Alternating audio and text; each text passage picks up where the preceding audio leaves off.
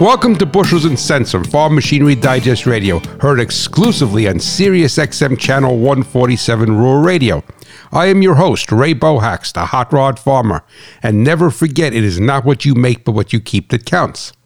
Once we understand that air is 78% nitrogen, 21% oxygen, and 1% other gases, the use of nitrogen fill for your farm tires can be an option.